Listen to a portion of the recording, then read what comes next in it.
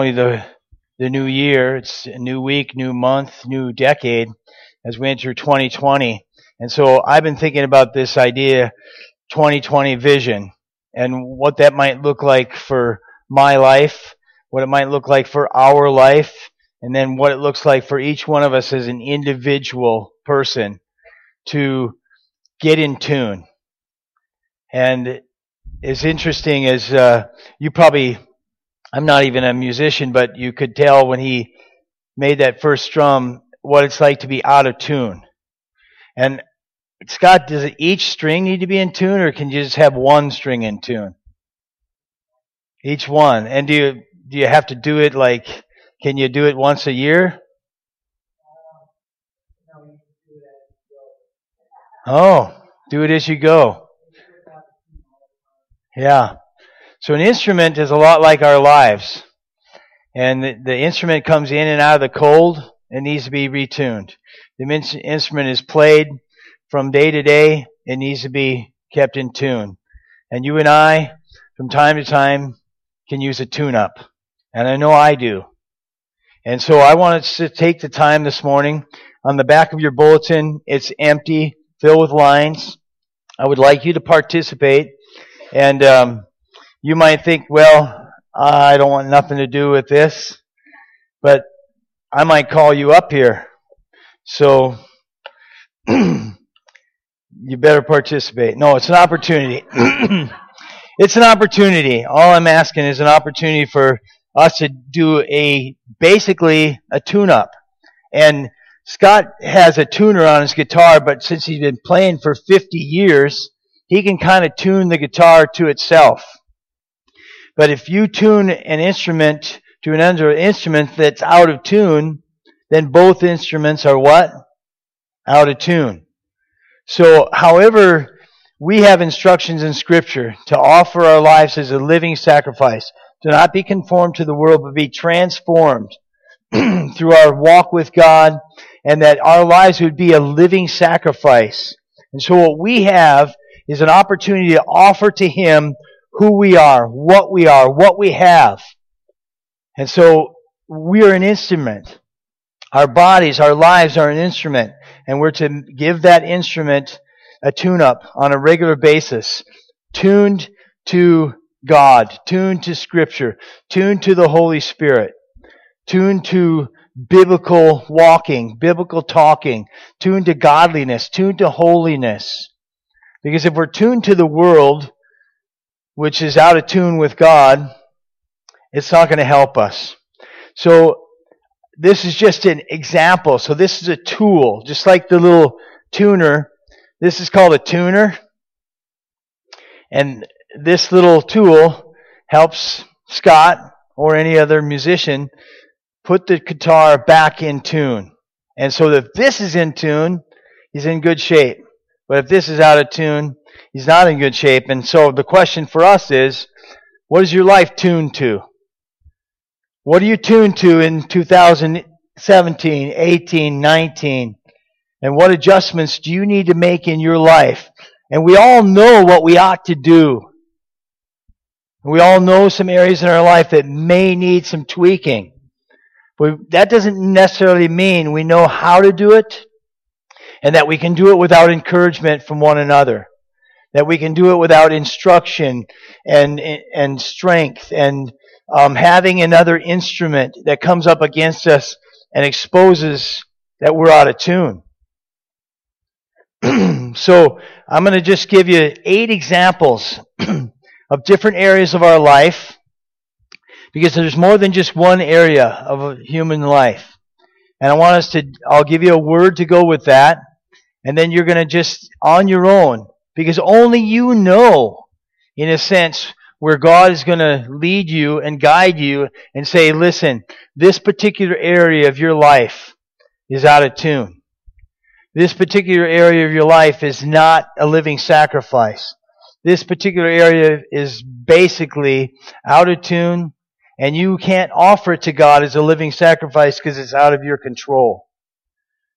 And so didn't put these in any particular order, but there's 8 areas of life, and we're just going to ask a couple of simple questions of each life. You may say, well, listen, my life's almost over.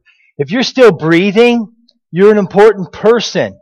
And maybe you're in a season of your life and you can't do much. You can pray. A praying people. This past year, we said goodbye to some anchors in our community. People of prayer. And so maybe that's the season you're in. I don't know what season you're in. But what does it mean for you to function responsibly in each of these areas of your life? And so I just put a simple scale, 0 on the bottom, 10 at the top. And I use that as a scale because just like the tuner or a measuring tape or horror of horrors, when I'm in the kitchen and my wife comes in and says, did you use a measuring cup? And I'm going, yeah, I got one here and I got one here. She says, no, you have to measure and you have to follow the directions. Otherwise, I'm not eating your food and no one else is going to want to eat your food. And so let's just take a look at these things briefly. And the question is, what does it mean for you? Not for me, but what does it mean for you as an individual to function responsibly in each of these areas? And remember, you're not comparing yourself to somebody who you think is always better than you. You're comparing yourself to your own life. You're comparing yourself to Jesus, to Scripture, to the truth. And some of us might be at a 3 in one of these areas. You know what? If somebody exposes that you're at a 3, something that you hear or the Holy Spirit communicates to you that you're at a 3, consider that a tremendous blessing. Because it's an opportunity. Because if you don't know you're out of tune, and you're not functioning in a certain area of your life where you could be functioning better, whatever that would mean in your particular situation, that you would function in a more godly level, a more holy level, a more stable level, a more encouraging level, then you might be just not realizing that. So if you find out, oh, I'm only a 3, it's a good thing. Some of you might find out you're functioning at an 8 in some particular level. But if you're functioning at a 2 in one level and an 8 in another level, it's quite possible that you're out of tune. And so you want to get your strings. Like Scott was saying, each string, the keys on the piano. How many keys are there on a piano? What's that? 88. So you could have 85 of them in tune. Those other 3, they don't matter. They do matter. They matter a lot. So let's just start with this list. And you can, when you look at it, it's for you to examine your own life. The Scripture says a man ought to examine his life. And Socrates said the unexamined life is not worth living. So once a year you have an opportunity. You can do it way more than once a year, but this is just a simple tool you can use. So let's start with a V, okay? So the V is for vocational. Your vocation is the job that you have, basically. And whatever that is, in a sense, that some people go and they punch a time clock. They got to be there at 8 o'clock and they punch out at 3:30 or whatever it is. But whatever your vocation is, just a couple of simple questions. It doesn't matter what you do. Whether you're a police officer, whether you're a doctor, whether you're a lawyer, whether you're a teacher at school, whether you're a snowplow person, a mechanic. But what matters is how you do what you do. Are you a person of integrity? So in your vocation, are you a person of integrity? Are you improving at whatever it is you do, or are you in a place where you're stalled out and you just show up because you have to show up? And your vocation has just become an obligation and it's no longer an opportunity. It's time to just take a check. Are you in tune in your vocation? Maybe you are struggling. And I would invite you to get your eyes off yourself and look at whoever you're working with and say, how can I make them a better person at their job? And that will give you some start, some energy. So you just look at the vocation area. That's a whole area of a person's life. But if it's out of tune and you're just going through the motions, it affects the other areas of your life. The next would be intellectual. Okay? So you have your vocation and you have your intellectual area. You have a brain, I have a brain. What's your responsibility to use your brain to the best of your ability to honor God as a living sacrifice? So I'd ask just a couple of simple questions. What are you receiving intellectually? Are you receiving?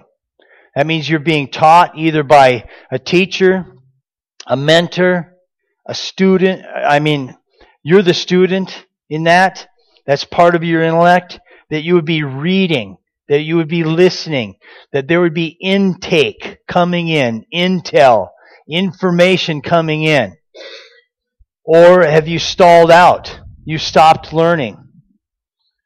Well, I know it all, so I've quit learning. I don't need to learn anymore. Well, check that. And put yourself on the scale of that 1 to 10 with your intellect. So also, not only is there receiving for your intelligence, but there's also giving. Are you teaching anyone anything? Intentionally, purposely? Are you mentoring? Are you discipling?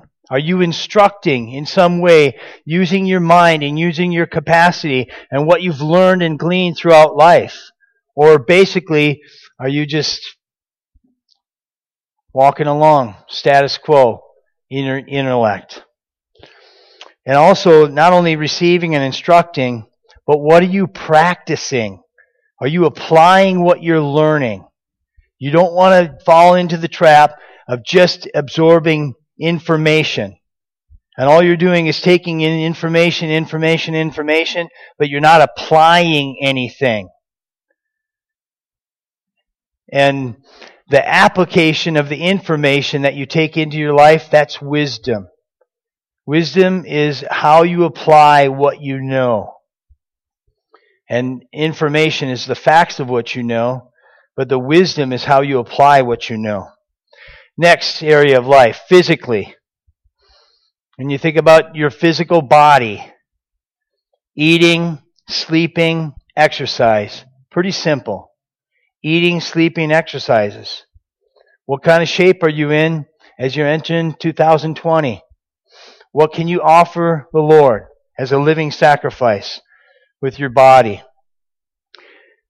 And nobody's here to tell you what you should eat, but you should be thinking about some responsibility in your eating, some responsibility in your sleeping, some responsibility in your exercising, some responsible use of the gift of your physical body, your hands, your feet, your strength, your eyes, your mouth. Are you using your physical body in ways that are beneficial to you, beneficial to others, and a worship before God? Number 4, emotionally. Again, the question is, what does it mean for you to function responsibly in each of these areas? Emotionally. How are you handling your anger? How are you handling your irritability? What's your peace quotient? What's your joy quotient in your emotional life? Are you a stable person? And are you moving more toward chaos or more toward order in your emotions?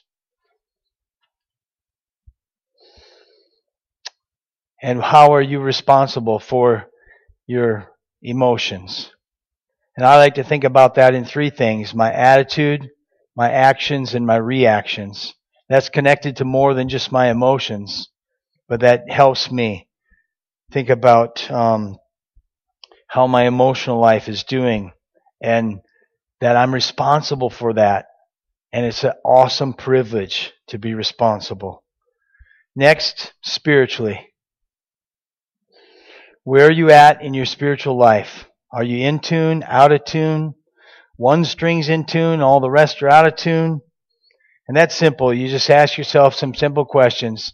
My time in the Word of God, my time in worship, and that doesn't mean in this building on a Sunday morning.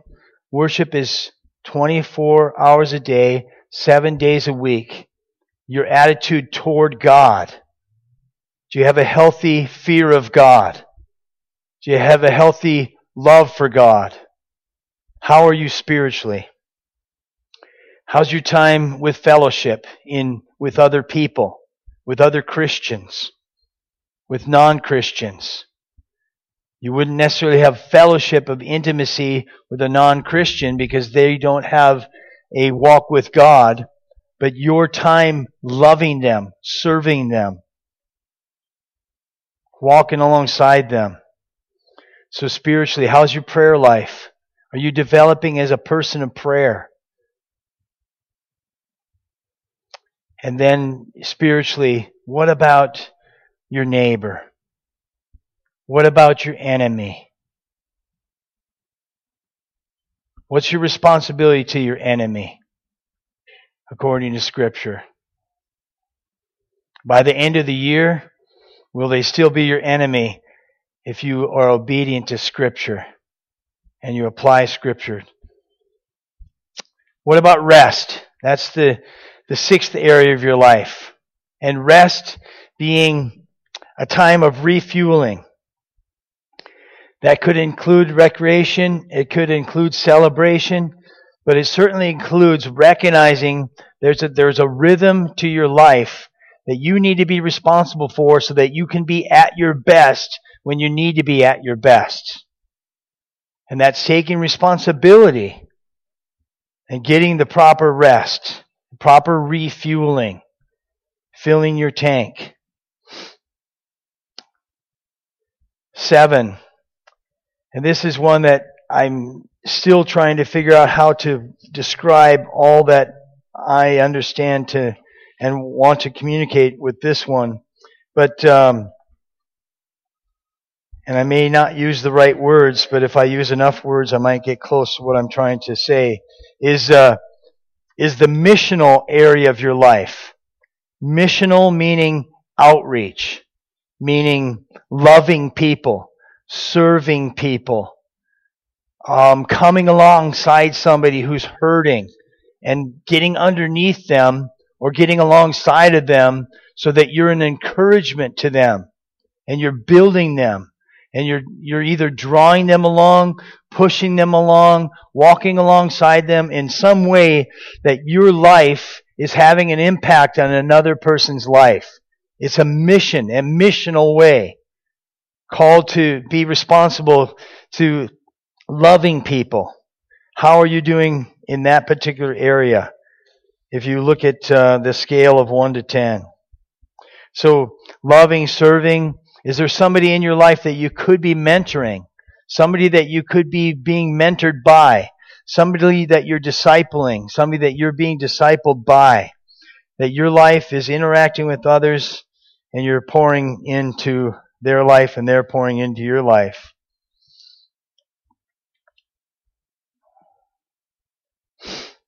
And then that includes relationships. Your marriage, your family, your friends, strangers, yourself. And Scripture tells us over 50 times instructions to love one another and serve one another and give to one another. So that would be the missional aspect of your life. And the last thing, financial. That just happens to do with earning, saving, or investing. Earning, investing, spending, and giving. And so you ask yourself a simple question. How am I doing in each of these areas of my life? Only, in a sense, no one can tell you you need to take this before the Lord and yourself, and certainly a few close friends. I would like anybody, if you're not in a relationship with somebody, in an accountability relationship. And what I mean by that is that you're accountable to them, they're accountable to you, in a sense that you pray for them specifically, and they pray for you specifically.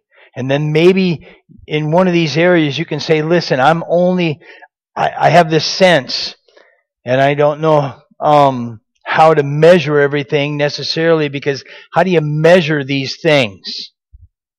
You could get really legalistic, say, well, this past year I only read my Bible once a month. And, you should do that every single morning, and it should be for this particular length of time. You could get really legalistic of any of these areas. But the point of accountability is that you would ask somebody, hey, listen, I'm only maybe a 1. I'm barely functioning in this area. I haven't read a book in the last 2 years. I haven't applied my mind to anything, to learn anything. Can you help me? Can you challenge me because I'm going to read this book? Do you have a suggestion of a book for me to read? A class for me to take? Somewhere to sharpen my mind. And so you could use any one of these areas, and you ask somebody who you respect and who you trust, can you pray for me? And I'll pray for you. And so I was thinking this morning of all kinds of different things as a pastor, as my responsibility. And I'm trying to learn this, but it takes a lot of emotional growth in my own life to, what's my job here? Is it to be your friend? According to Scripture, it says to prepare people for works of service, to prepare people in their walk with God, to basically just do what Jesus said. Follow Him and love people. And so my particular opportunity would just say, hey, you guys, if you're not in a relationship with somebody who's praying for you specifically, and who you are praying for specifically, maybe over the next couple of weeks, you lay that before the Lord and say, Lord, could you direct me to someone I can love that way, and someone that can love me that way, that I could be accountable to somebody, because right now I'm out of tune in several areas of my life, and no one knows. And worse than that, no one really cares. Personally, intimately, effectively, so that I have to show up, and the next time I see them, if I didn't pull my weight, if I didn't carry my responsibility, it's going to matter in that relationship. And I need to quit hiding those areas. And I need somebody I can reveal that to. And somebody say, hey, come alongside me in this area to call me up, to help me and hold me accountable. And so, as I was reading again, Romans 12, therefore I urge you, brothers, in view of God's mercy, to offer your bodies as a living sacrifice. And the best I can understand that means that each day, each week, each month, that we do our best to keep ourselves in tune with functioning at our best that we can do. And that's going to be individually in each area. And so the question is, it's a beautiful, haunting question. Are you where you ought to be in each of these areas of your life? And maybe I missed some, and that's okay. It's just a simple tool. It's an opportunity to recalibrate, to retune, to measure, and say, hey, Lord, I know that you don't want me to be out of tune. I know that you want me to be able to sing my song, my life song, and that my life song would be a witness and an encouragement to the people I'm walking on this journey with. It says, I urge you, brothers, in view of God's mercy, to offer your bodies, Romans 12, 1 and 2, as a living sacrifice, holy and pleasing to God. This is your spiritual act of worship. This is your spiritual responsibility before God. That you, because only you as an individual know where you're at in these areas. As you visit with people who are walking it out, as you visit with people who are seeking God, who are hungering and thirsting after righteousness, who are practicing obedience and trying to learn what it means to trust God on a regular basis. So that's our privilege and that's our responsibility. So I would invite you, and one thing I'm looking for, we're looking for, is 11 volunteers. There's 12 months in a year. One of the things I would like to add to our time together is that we're going to study Scripture. We're going to go back into Joshua. We're going to finish Joshua, and then we'll go to the next place where the Lord takes us in the Bible to study. But I want to add one thing on a regular basis, is that if somebody would share a little bit of their story. Okay? Do you remember Mia? I invited Mia a couple months ago. It's been several months. But she shared a little bit of her story of when she was overseas and she got sick. And just how God walked her through that. And I have somebody already volunteered for this month to share a little bit of their story. But that would be an awesome thing, is that we would have an opportunity to get to know that individual more, and you would have an opportunity to step up and say, here's my story, here's what God has been doing in my life. And so I want to give that opportunity. So I'm looking for 11 people who want to volunteer to share their story, a brief part of it. And that would be part of this. And then I would invite you to pray for me as I take this same thing and apply it to my life. And here's what I'm learning, okay? I'm learning that I can go to individuals I trust, individuals I respect, individuals whose lives I'm watching and have the privilege to walk alongside. And I can say, listen, I can see that in this particular area of my life, there could be more. There could be more health. There could be more responsibility. There could be more outpouring. Could you help me? Could you walk alongside me? Can you teach me some of these things that I see that you're doing well? And that's a privilege and that's a responsibility that we can take up.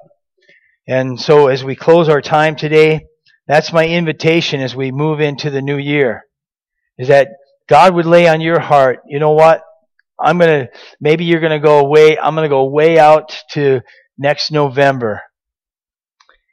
Give me time to get a little 5-minute story of my life, just a glimpse of what God's doing in my life, and share it with the church family.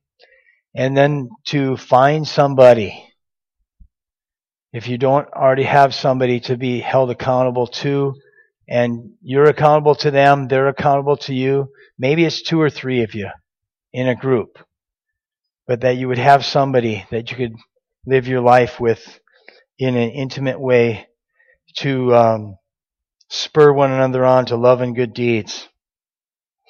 So we close our time together, and once a month we practice the Lord's table, and we have a time of looking at